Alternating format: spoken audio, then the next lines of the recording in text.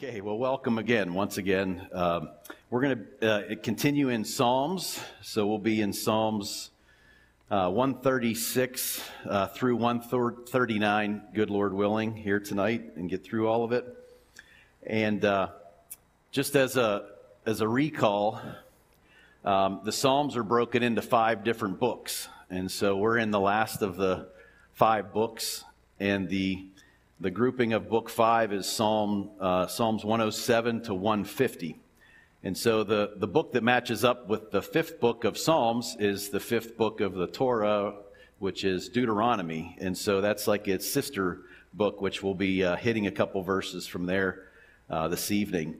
But when I turned to my Bible and went to the beginning of this book and back to Psalm 107, I saw that I had some notes written down.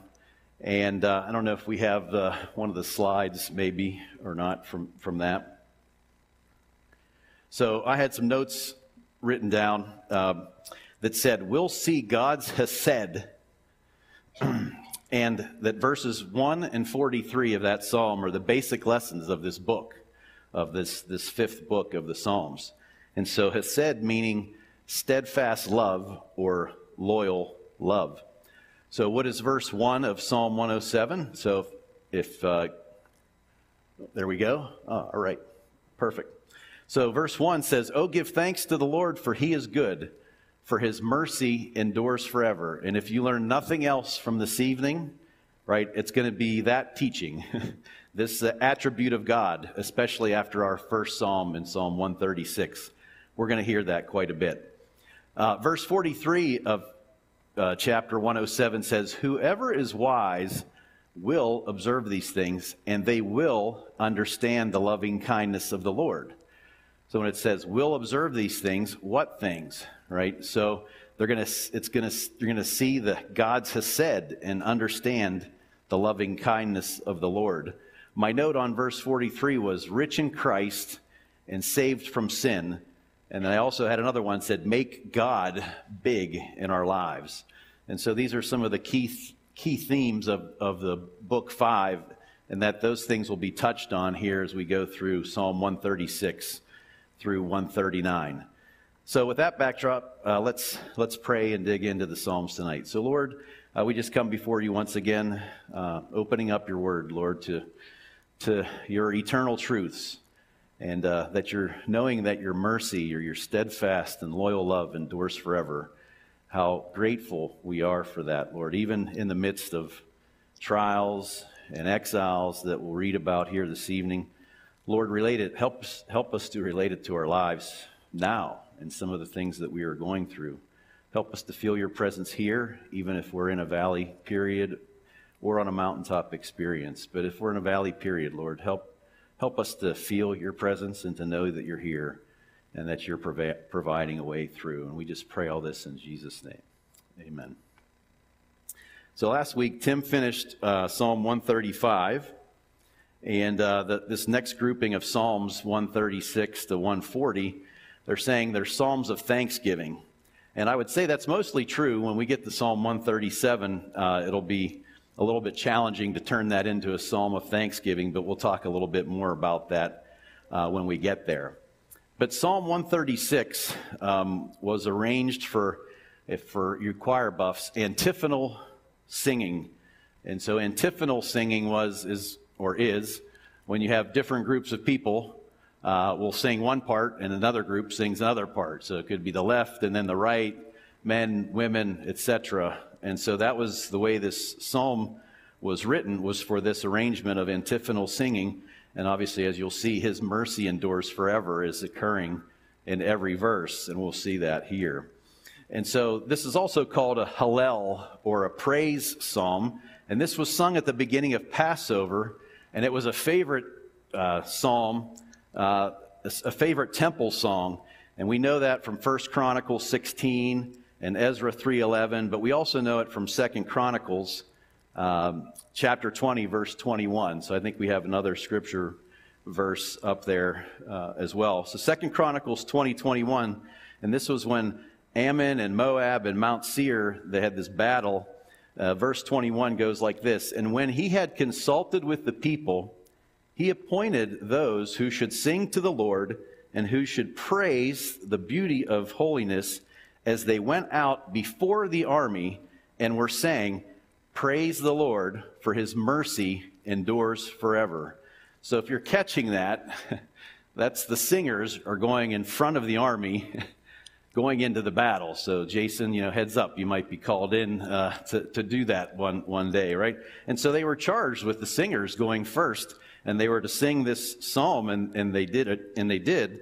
Praise the Lord, for his mercy endures forever. And I won't read you the whole rest of it, but let's just say God caused the great confusion of the enemies that day, and they basically wiped each other out. And so Judah came in, and basically everybody was already wiped out. And so they just collected the spoils and went on their way. And so this was a favorite temple psalm, of the people for that and for other reasons.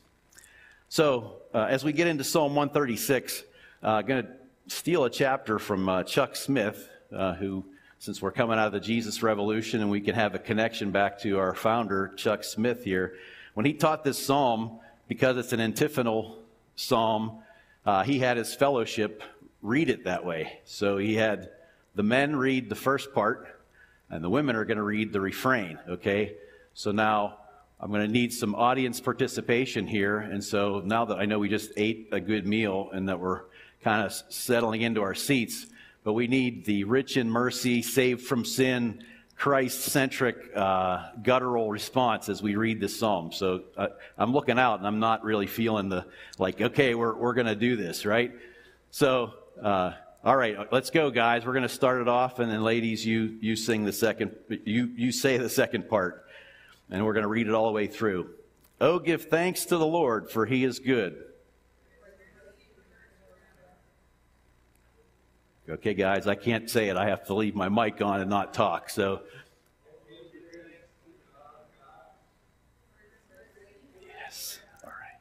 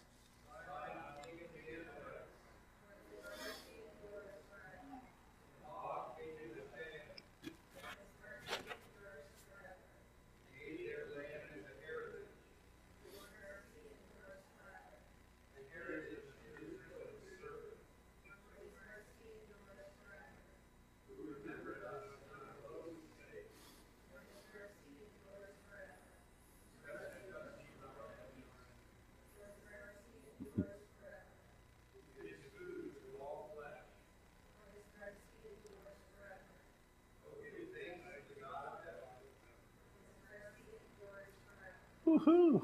All right. All right. No, it sounded good. So I think, as Chuck said, I think God's trying to tell us that his mercy endures forever, right? He's getting that point across. So if we go back to the beginning, and oh, give thanks to the Lord, for he is good, for his mercy endures forever. So mercy is that holding back of which we deserve, right? Tim spoke on Sunday that basically about grace, right? And grace is that, unmerited gift of God, right? But this psalm speaks of mercy, which is God holding back what they and what we deserve, and that, the psalmist wants us to know that this mercy endures forever. God is holding it back. And what is being held back? It's God's righteous wrath for us and for Satan too, I suppose, right? But it won't endure forever for Satan, but it's enduring forever for us. So verse 2 says, "Oh, give thanks to the God of gods, and oh, give thanks to the Lord of lords."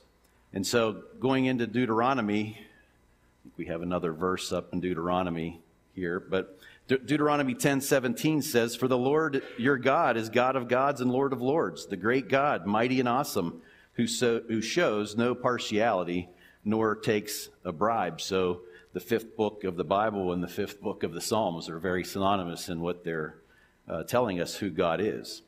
Verse 4 says, "To him who alone does great wonders." So alone, nothing is great apart from the Lord. And we know that Jesus said, "Apart from me, you are nothing." And so what is a great wonder? Well, this is kind of like the answer for Sunday school class. If you don't know, you just say Jesus, right? Because Jesus never fails, right? We know that. And so here it'll be his mercy endures forever, right? What's a great wonder? That his mercy endures forever. So verse 5, "To him who by wisdom made the heavens." This gives credit to him alone, his perfect wisdom. He's omniscient. He alone is omniscient. I'm not omniscient. You're not omniscient. But God is. God is all-knowing. Verse 6, "To him who laid out the earth above the waters." Only he laid out the earth above the waters. If you remember in Job, Job was, having the discussion with God, and God said, "Where were you when I laid the foundations of the earth?" Right? Where were you at? You weren't there. I was there. I alone was there. I created. We talked about the great lights and the sun to rule by day and the moon and the stars to rule by night. Again, only he created. God created. Even though he's a triune God, one being, three persons, but it's God alone that created. And so the next set of verses here, verses 10 through 15, really speak to a pivotal event in obviously Israel's history. So it says, "To him who struck Egypt in their firstborn and brought Israel out from among them with a strong hand and an outstretched arm, he who divided the Red Sea, caused Israel to pass through it, overthrew Pharaoh and his army in the Red Sea," right? "For his mercy endures forever." So this is speaking to the Passover and the deliverance from sin, the pinnacle event for the Israelites. And it's him alone that did this. And even when I read about verse 12, "with a strong hand and an outstretched arm," I often think of Moses being the one who had the outstretched arm in his hand. But even the psalmist knew it wasn't Moses, it was God. It was God alone that actually did this. It was the power of God. So verses 16 through 20,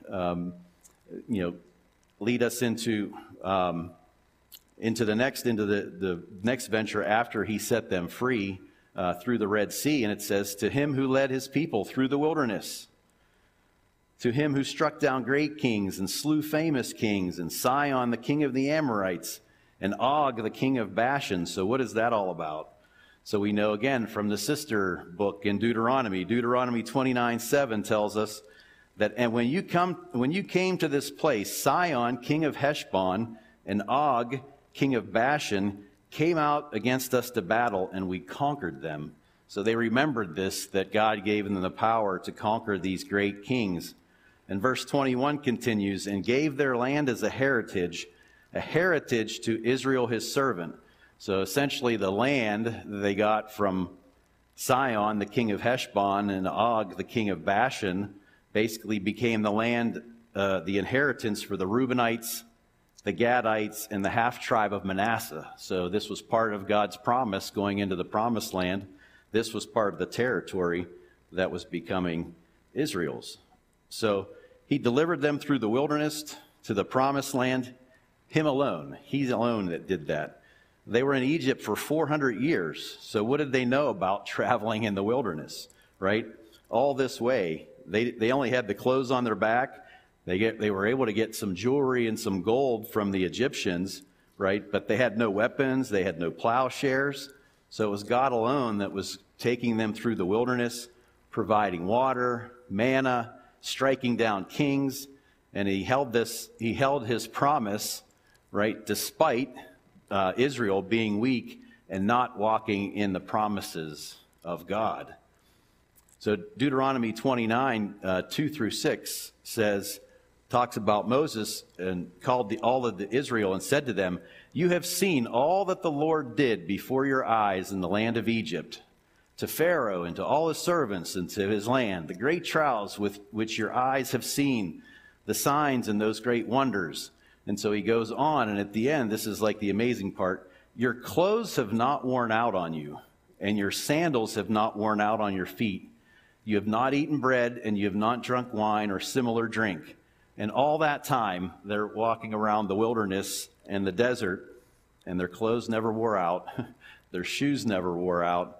The things that were staple products to them, bread and wine and other drinks similar to it, they didn't have, but yet God carried them all the way through. And he says, "So you may know that I am the Lord your God." So 12 spies went into the promised land. 10 were afraid. 2 were confident. And they had to wander around the desert for 40 years because God said they're not going to be able to come in. They're going to die, right? They can't come in. But he could have just wiped them out as soon as they said, "We're not going in," right? But he was kind to them. He showed mercy to them. Their clothes could have just deteriorated off their bodies. Their sandals could have worn out. It could have been horrific, but his mercy endures forever. He was kind and merciful to them even when they were not obeying. So verse 23 says, "Who remembered us in our lowly state?" And 24 continues, "And rescued us from our enemies and gives food to all flesh."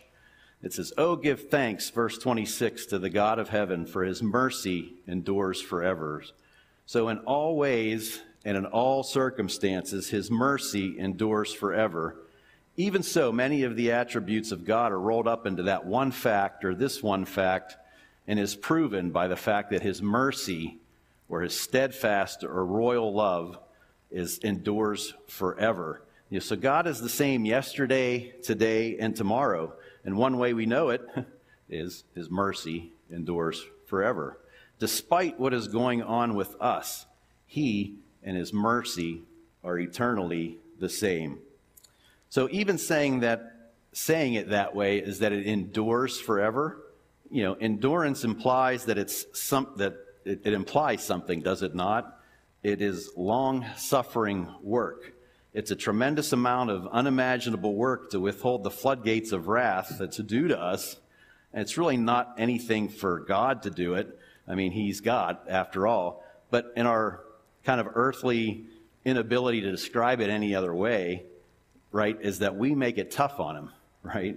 So, with our sin and people railing on him constantly, and it's such that he has to endure. But, oh, give thanks to the God because of his enduring mercy. He does it willingly and gladly. Okay, so switching over to Psalm 137. This is the one where the Halley's commentator calls this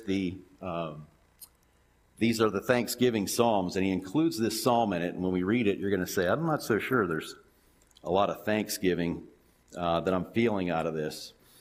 But you have to understand, they're in the exile in this psalm. So they have been exiled from Jerusalem, and they're now in Babylon. And so as you're going to read, it's a little bit dark. But what the commentator said was, it doesn't just end here. You have to go to Psalm 126, which we've already covered, which is when they return from the exile. So they get out of Babylon and they return to Jerusalem, and that psalm is full of gratitude and happiness because they have returned. So I guess the point being, at first I was like, this is kind of a stretch to call it a psalm of thanksgiving for 137 to be called that. But if you think about it, the story doesn't end with exile.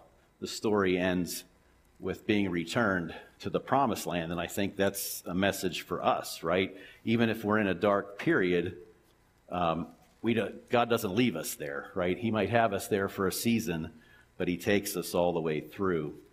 So the title of this psalm is Longing for Zion in a Foreign Land. And so Zion is just synonymous with Jerusalem. It's another word for Jerusalem. So they were longing for Jerusalem in this land of Babylon. And perhaps there are those of us here that might be in this state now, like longing or yearning for happy days, for happy times, a happy place in your lives or my life, and that we're really longing for it, and maybe a bit melancholy over it even, if you will. So if that's you, if you're here and you're like that, God's relating to you. He knows that his people have been there. He was with his people, and he saw his people through it. So don't fret, and just hang with us as we go through this psalm. There is good news on the other side. So 137, verse 1, by the rivers of Babylon, there we sat down. Yea, we wept when we remembered Zion or Jerusalem. We hung our harps upon the willows in the midst of it. So the picture of this scene is set. They're talking about we and they. So this is a group of people. It's plural. And they're in captivity. They're in Babylon. And it says, we sat down, and yea, we wept, which is the position of mourning. So they were mourning. They were quite sad over the situation that they were in. But Babylon was powerful, luxurious, rich, the hanging gardens, the economically successful, and the rivers, and they're by the rivers and these massive weeping willows. And so, not a bad place, but it's exile. They didn't want to be there, even though it was still a beautiful place. It is exile for them. And there's no coincidence that they were hanging their harps, which is the sign of the harps they played to kind of calm their souls, to make them happy. And they were hanging their harps on weeping willows, right? This is the psalmist trying to get our attention to say this was a dark time. They were too low to even play themselves into comfort. They couldn't reach down enough to say, hey, we're just going to play ourselves out of it, right? There was such great lament as they looked back towards and remembered Jerusalem. So what were they weeping over? Well, they were weeping over the destruction of Jerusalem and the temple. So the Babylonians came in and destroyed the temple, razed it to the ground, and left nothing there. Their friends and their family, many perished. Many were left behind, and many they may not see again. They lost almost everything they had, or some of them maybe everything they had. I picture a tornado or a hurricane victim. You see it, and boom, everything is gone in an instant. That's what happened to many of them. So they had a bleak future, at least the one that they were anticipating in from the stance they were in. They didn't know when it would end or if it would end at all. And this last part kind of hit me when I was going through some of the commentators' writings. And they wept over their sin, which led them to this captivity and God's judgment. So perhaps they're shameful of the choices, perhaps not speaking up when their country was going after small g gods instead of the big G God. Their own choices maybe in life that put them in a bad spot, and they're lamenting, going, oh man, had I only known what I was doing and how I would end up. And so maybe some of us feel that way coming here. Things are not being the way they once were, yearning for a place or a time or a people or health that have gone away. Perhaps feeling exiled of sorts from the better times in your life or my life. Are you in exile of sorts right now? Well, again, hang with us as we go through this. Verse 3 says, for those who carried us away captive asked of us a song, and those who plundered us requested mirth, saying, sing us one of the songs of Zion. So not only on top of this, they're at a really low spot, right? They're very depressed. They're yearning for Jerusalem. We just read what they were weeping over. Very difficult. And their captors said, hey, play us this song of mirth. Now, if you're like me, I didn't know what that was. Now you have a new Scrabble word, mirth, which means gladness or gaiety as shown or by or accompanied with laughter. And so their captors that put them into this situation are saying, hey, play us one of those happy-go-lucky tunes, come on, get that harp down and just start playing and laughing. And so how cruel, right? So, I'm a humorous guy, I love humor, and I can certainly try to use it to just deflect something or relieve stressful situation. But, that can go a little too far. But, this is extremely far, right? This is not humorous. This is torment. They're ridiculing the people. They're making fun of their struggles because they know what they love. They can't have it. And yet they're asking them, come on, let's just play a happy song, And I think of often some of the Holocaust movies that I've seen where Hitler's soldiers were doing the same, right? It was bad enough that they took them, they put them into concentration camps, but then they had them be their servants and their maids and their butlers and, be happy and put on a happy face and sing for us and do all of this. It was horrific. It was torture, right? So this is very tough. This is a very tough place that they're in. So verse 4 says, how shall we sing the Lord's song in a foreign land? So this is still we. It's still a group of people. And so essentially they said, no, it's not possible, right? There's no way we are going to be able to sing a song of gladness in this foreign land. Can't do it. In verse 5, it starts to change. It says, if I forget you, O Jerusalem, let my right hand forget its skill. If I do not remember you, let my tongue cling to the roof of my mouth. If I do not exalt Jerusalem above my chief joy. So now it's I and my. It's personal. It's a personal relationship here as the psalmist it's personal and gets their own feelings into this. And so they vow to never forget Jerusalem unless they be cursed and lose his skills of worshiping God. And so when Jesus is all we have, we often find out that the truth is that Jesus is all we need. He's our eternal hope.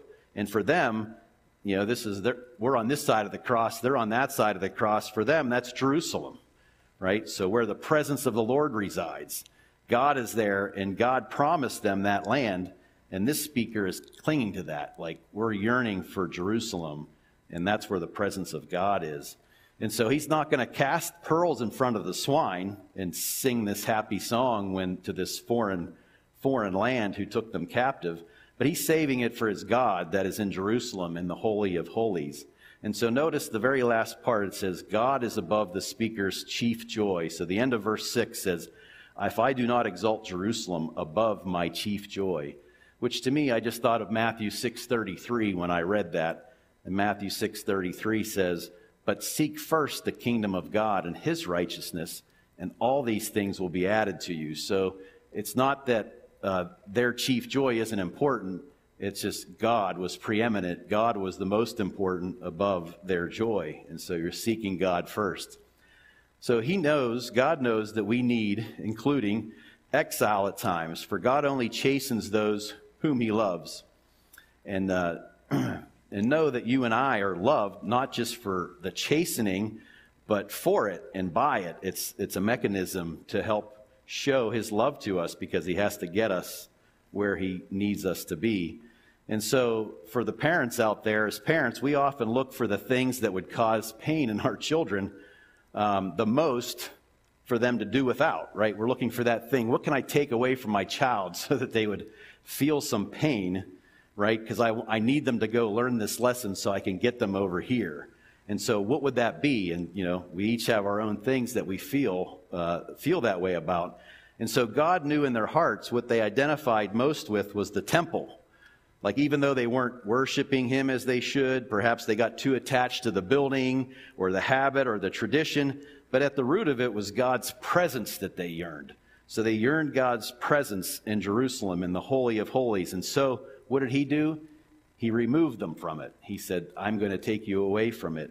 And so the most painful thing that they had, the most thing that they identified with the most, the temple in Jerusalem, he separated from it.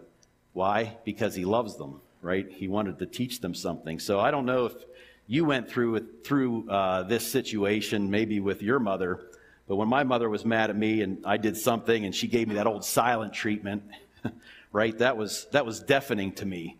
And when she wouldn't engage me, when she was mad. And so I was like, oh. And so I just yearned for the time that we could put that behind us and get that relationship back. And so this speaks to the heart of even church discipline, right? It's biblical. God sets the example. It's to reconcile, to redeem, and to restore the relationship of God and man. It's not to condemn, but it's to convict. It's to convict hearts to yearn again, to want to be in God's presence. And that's what God wanted here. He wasn't trying to do this just to be a mean ogre God. He wanted them to understand and yearn for him again so that he could take them back. Verse 7 says, "Remember, O Lord, against the sons of Edom, the day of Jerusalem, who said, raise it to its very foundation." And so here we have Edom, the Edomites, which are from Esau. And so Esau was Jacob's brother. Jacob is also known as Israel. So this is Israel's brother. It's family. And the Edomites were those neighbors right there, right next to Israel. And every time somebody came to fight against Israel, the Edomites joined in. They jumped on it as well. And so could you imagine? I know Tim gave the example of his brother throwing stones at him in the gravel driveway. It would be like every time he was out there, if somebody else was out there throwing it at Tim, his brother would go join that guy and they'd both throw him at Tim, right? So every time somebody was coming to attack Israel, the Edomites jumped in. So they didn't have one enemy to fight. They had two enemies to fight. So, or perhaps there's those of us that root for anyone playing our most hated rival. We want to join forces with anyone that's going against this team or that team, or maybe even this political party or that political party or that candidate or this candidate. You know, yikes, right? So maybe it's a time for us to do a quick heart check here, I guess, but I digress. We're really talking about pesky Edomites, but, you know, that can be us sometimes too, right?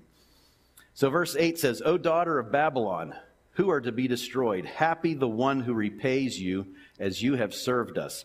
Happy the one who takes and dashes your little ones against the rock." Wow, so this is pretty harsh, right? So at first it sounds dark, like Israel's no better than the Babylonians that are asking for a song of mirth at their lowest point, to be happy about children, you know, being treated this way. But really this word happy isn't necessarily like happy, I'm glad that this is happening. It's more satisfied or morally fulfilling, right? It's God's wrath is being met. It's being satisfied. It's being paid.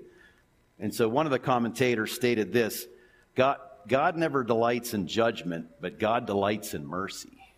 And wow, I said, we should get that on a t-shirt. But then I also said, can I say that about myself? What do I prefer? Do I prefer being judgmental, or do I prefer giving mercy? And that was really something that hit me. And so I'm still thinking about that. Maybe that hits you too.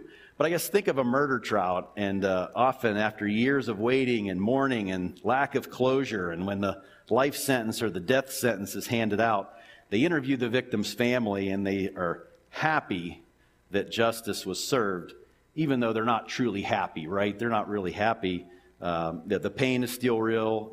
Their missing loved one is still not back. But they have closure. Justice has been served. So the wrath has been met. That's what this word happy means in this sense. The other thing to note is that Warren Wiersbe points out that while God used the Babylonians and the exile as a form of justice, his judgment on the sins of Israel, he was using this again to get them back and reconciled, the Babylonians went too far. They took it too far. The torture, the inhumanity, the killing, the taunting, the shaming. And so they went beyond where God really intended them to be, to teach Israel a lesson. And so God needed his wrath to be met regarding what they now did in their overage, their abuse of the Israelites.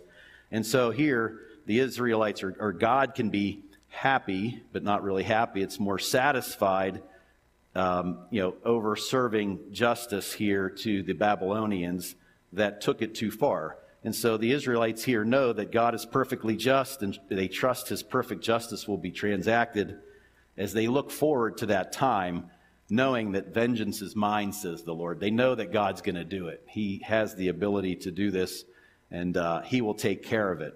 And he's not necessarily happy, but he's just satisfied when the judgment and the sentence is final.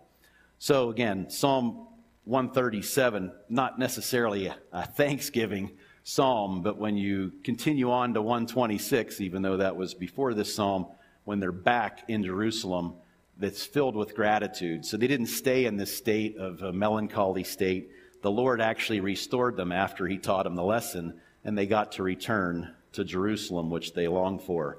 So again, tying it back to us, if we're in an exile of sorts, take heed. God will see you in it and through it and back and reconciled, whether it's on this side of the cross or the other. All right, Psalm 138 says, I will praise you with my whole heart before the gods. I will sing praises of you. And so this psalm is a psalm of David, and it's titled, The Lord's Goodness to the Faithful. So it says, I will praise you with my whole heart before the gods. I will sing praises to you. Psalm 119:46 says, I will speak of your testimonies also before kings, and I will not be ashamed. And so the handwritten notes I had in my Bible says, be a witness, and that this takes boldness. So a king's going to want you to worship and bow down to him. Pagan kings are going to want you to bow down to a small g god. But see the boldness in this psalmist, in what David's saying here in this. He said, not that I'm going to whisper my belief before gods, but he says, I'm going to praise you with my whole heart before the small g gods. I will sing praises to you. So this is being bold, a bold witness in front of another god and another king, right? And so this takes a bold faith. Verse 2 says, I will worship towards your holy temple. And so in 1 Kings, we understand that Solomon dedicated the temple, and he talked a lot about God watching the people of Israel pray towards the temple. And so this psalmist is writing that again about the people worshiping towards the temple. And praise your name for your loving kindness and your truth. And this verse jumped out, the end of verse 2. For you have magnified your word above your name, all your name. And so that to me is a really key statement in this psalm. And it's saying that the word, his word, God's word, is above his name. And so the Jews, they couldn't even speak God's name, right? They didn't even write his name. They couldn't bring it to him. Every time they came to it, they would just skip over it, just because they revered and respected it so much. And here, the same people are saying, you have magnified your word above your name. So that's almost impossible in a way, right? Because they revered his name so much. And Luke 21:33 says, heaven and earth will pass away, but my words will by no means pass away. So God's word is going to be forever, even though heaven and earth will pass away. So it's why we must study his word so. People can say, oh, you guys really emphasize the word, or maybe you even worship the word. And no, it's not so. We don't magnify the word. What's the verse say? It says, for you, capital Y, you have magnified your word above all your names. So God magnifies his word. He emphasizes it, and Jesus confirms it by becoming word in the flesh. And then his words are God's words, and which are eternal, right? They hold the keys to salvation and justification and sanctification. The only things that matter are that which bring God glory, that please him. How can we not honor his word? It's just our reasonable service, living sacrifices for his name's sake. But what's even above his name? His word. So wow, we really need to honor his word.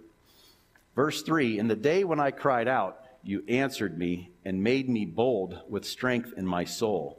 All the kings of the earth shall praise you, O Lord, when they hear the words of your mouth. So again, referring to the word of God. Yes, they will sing. Verse 5 continues, yes, they shall sing of the ways of the Lord, for great is the glory of the Lord. Though the Lord is on high, yet he regards the lowly, but the proud he knows afar. And so here we have some Hebrew poetry that's contrasting Lord is on high, but yet he regards the lowly. They always contrast the ideas. But the proud he knows from afar. And so in Proverbs 18:10, it says, the name of the Lord is a strong tower. And one might now say his word is even a higher tower. And the righteous run to it and are safe. So here we have that picture. The Lord is on high, but yet he regards the lowly, because the righteous have a means to get to the Lord. They run to it and are safe. James 4:6 says, but he gives more grace. Therefore he says, God resists the proud, but gives grace to the humble.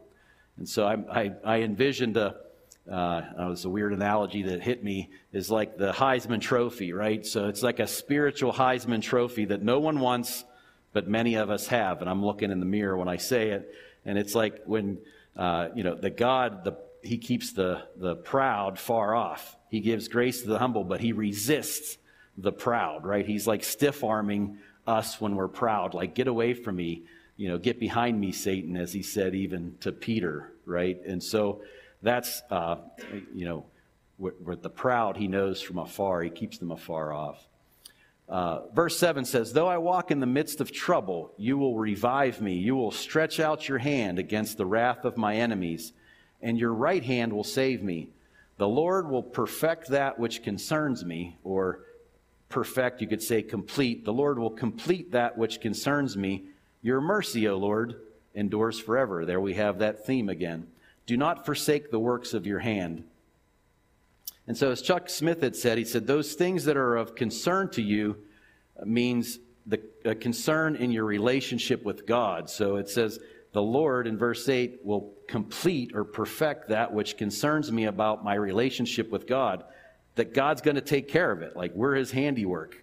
And so his mercy endures forever, and he's going to complete his handiwork, which is me and you. We know from Ephesians 2:10 that it says, for we are his workmanship, created in Christ Jesus for good works, which God prepared beforehand that we should walk in him. So he's not going to leave you incomplete. He's going to see to it and complete the works of his hands. All right, so here we go. Psalm 139. So I know everybody's getting into their food comas pretty heavily now, so we'll get to this one. I have to say at the beginning of this psalm, there's something going on with this psalm. I don't claim to know what, but spiritually there's just a number of things that happened like this week around this psalm. So I'm studying these psalms, and I studied 136, 137, 138. I have my Bible open on my desk. It's to 139. I have the commentaries on my desk, and I get a text from a friend, and he says, hey, I don't know what to make of this. And some of you are on this same text. He goes, I don't know what to make of this. I just had a dream about, and my daughter was in it, and my daughter said, Psalm 139. And he goes, and that was it. And it just went away. And he goes, but it was as clear as day. And I'm like, okay, I'm sitting here with 139 on my desk open. And I'm like, all right, I don't know what's going on, but God, okay, you have my attention, And so for Jim, if he's going to be listening, maybe he'll catch something out of this psalm. Also, I saw that I had some, written notes in my Bible on this psalm, and I was struggling because I didn't really know where we had studied this before. And so I looked on my computer. I see I have Psalm 139. I go, okay, great. I had a lesson there before, and it's just Psalm 139. It's just the verses copied over. And I was like, well, that's weird. And then I saw the date, and I said, oh, that's right. We did this at a basketball tournament. I said, we did a Devo on this. I said, so 139. It's like 139 is everywhere. And so this has been popping up. So anyhow, I don't know what that means spiritually significance, but there's some kind of convergence going on here with Psalm 139. So without ado, we'll dig into it. All right, so a couple questions on this before we dig into it. This is what we said to the basketball team. So where are our car aficionados out there? People who are, I know we have some in the fellowship, but say you're going to go buy a very expensive car. What car would you buy? So what's your dream car? Somebody give me a dream car that they might have. Volkswagen. Wow, okay. Volkswagen. Anybody else can up a Volkswagen maybe? Ford Ranger. Wow, it's a humble crowd. No, but everybody's afraid to say like something really expensive. Oh, wait a minute. Bugatti. There you go. Now you're going big. All right, somebody else is going to say something.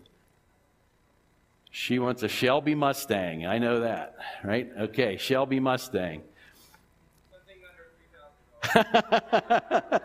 I was waiting for somebody, even Tim, because I know he's looked at cars. All cars are expensive anymore, right? You go out and look for cars. They're all like, royalty cars out there. So anyhow, thanks for participating. So Bugatti probably wins it as far as the most expensive one. So, okay, what happens when something goes wrong with a Bugatti, right? So when you buy a Bugatti, whoever could afford a Bugatti, right, what comes with it, or any car? that you buy new typically. What do you get when you buy a new car or a certified used car maybe? A warranty? What kind of warranty? Okay, not the word I was looking for. All right. So who issues the warranty? The manufacturer. Thank you. The manufacturer's warranty. It's the ones who made the car, right? And so what do you do when a problem arises? You take it to an authorized dealer that honors the manufacturer's warranty. Maybe you refer to the manual. You know, I know Tim would probably, of course, right? No way. So you take out the manual. Who wrote the manual? The manufacturer wrote the manual. Okay, so you look at that. That doesn't help you. My car's still messed up. I take it to an authorized dealer. They have the ability to fix it. So are you confident that they're going to be able to fix it? Yes. Okay, they made the car. They designed the parts. They might even make some of the parts. They have access to all the right parts, and the parts are made exactly like the original car, so they fit perfectly. So they have trained mechanics in how this car works, how to take it apart, how to put it back together, enough so to cover it at like no charge under the warranty. Is that right? You feel good about that? Is that the way it works? No? Oh, come on.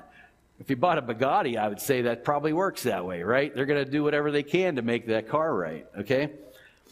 So the question is, now, okay, that you have all of that figured out, and that's the way you work with your cars when they break down, what do you do, or what steps do you take when there's a problem in your life?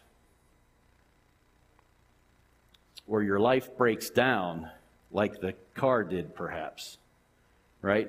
What are some of the problems that come to mind? What can happen in life to break you down? Illness. Sorry. Health issues, illness, loss of a job. Yeah, lots of things can happen, right? We just talked about some things that happened really bad to Israel and things that, death in families, separated from families, lots of things. So what do you do to fix it? Well, you don't have to answer that one. We're going to read Psalm 139 to understand what we have to do. So I'm going to read verses 1 through 18, and then we'll talk about it as we wrap up. So the title of this is God's Perfect Knowledge of Man. It says, O Lord, you have searched me and known me. You know my sitting down and my rising up. You understand my thought afar off. You comprehend my path and my lying down, and are acquainted with all my ways. For there's not a word on my tongue, but behold, O Lord, you know it altogether. You have hedged me behind and before. We even talked about it. We hedged, the singers went out first before the army, so he was hedging them from behind. You hedged me behind and before, and you laid your hand upon me. So side note there, when people say, it doesn't say you can have a personal relationship with God in the Bible. I mean, how much more personal can you get than that, right? And you laid your hand upon me. Such knowledge, verse 6, is too wonderful for me. It is high, I cannot attain it. Where can I go from your spirit, or where can I flee from your presence? If I ascend into heaven, you are there. If I make my bed in hell, behold, you are there. If I take the wings of the morning and dwell in the uttermost parts of the sea, even there your hands shall lead me, and your right hand shall hold me. Who's God's right hand today? Jesus, right? Yes. If I say, surely the darkness shall fall on me, even the night shall be light about me. Indeed, the darkness shall not hide from you, but the night shines as the day. The darkness and the light are both alike to you. So there's nothing being hidden from God. And here we go, right? 4, verse 13, you formed my inward parts. You covered me in my mother's womb. I will praise you, for I am fearfully and wonderfully made. Marvelous are your works, and that my soul knows very well. My frame was not hidden from you when I was made in secret and skillfully wrought in the lowest parts of the earth. Your eyes, and this one really hit me, your eyes saw my substance being yet unformed. Like that one, you weren't even formed yet, but his eyes were on you. And in your book, they all were written, the days fashioned for me, when as yet there were none of them. So all of your days were known by God before there was even one in existence. That's amazing. Verse 17, how precious also are your thoughts to me, O God. Man, that's amazing. How great is the sum of them? If I should count them, they would be more in number than the sand. When I awake, I am with you. Again, screaming of a personal relationship. So the question is your life and my life more valuable than a car? Yes, you matter, I matter, we matter. He took such great care in making us. He knew us before we existed or were known. He knew us in the preforming and the forming and so on. I mean, we just read it. You know, he knows every day of my life before they even existed. That's amazing. So God is a way better manufacturer of me and you than any old car manufacturer of a car. Would you agree? Yes, right? So if you feel that a car manufacturer and or warranty can protect you and keep you running, how much more should you feel certain, boldly certain, expectantly certain, assuredly certain that this divinely holy, perfect, living God manufacturer can make you run like new again, right? Amen? So when was the last time you were in the shop? Do you need a spiritual tune-up? Have you ever been in God's garage to register your vehicle for this free warranty, right? And this is a way better warranty than the car warranty guys put out there, right? So not only, so I say, well, now's the time. If you've not done that, now's the time. God has an endless amount of appointments, right? And He'll take you in. So to wrap up, and I'll only say that one or two times now, but to wrap up, Warren Wiersbe said this.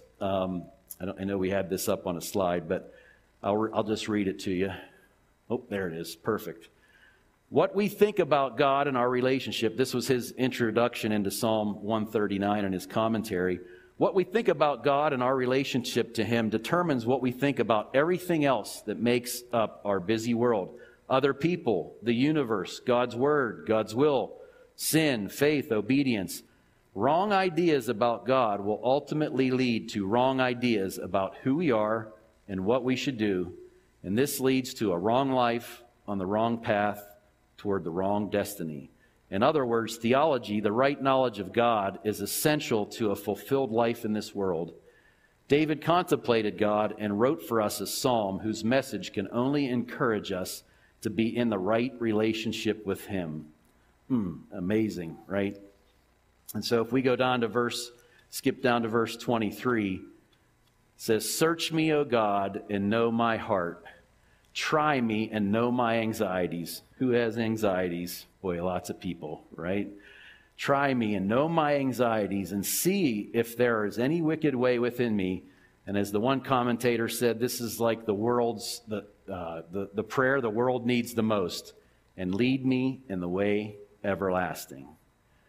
Right, so in summary, God's mercy endures forever as He chasteningly loves us, perhaps even exiling us.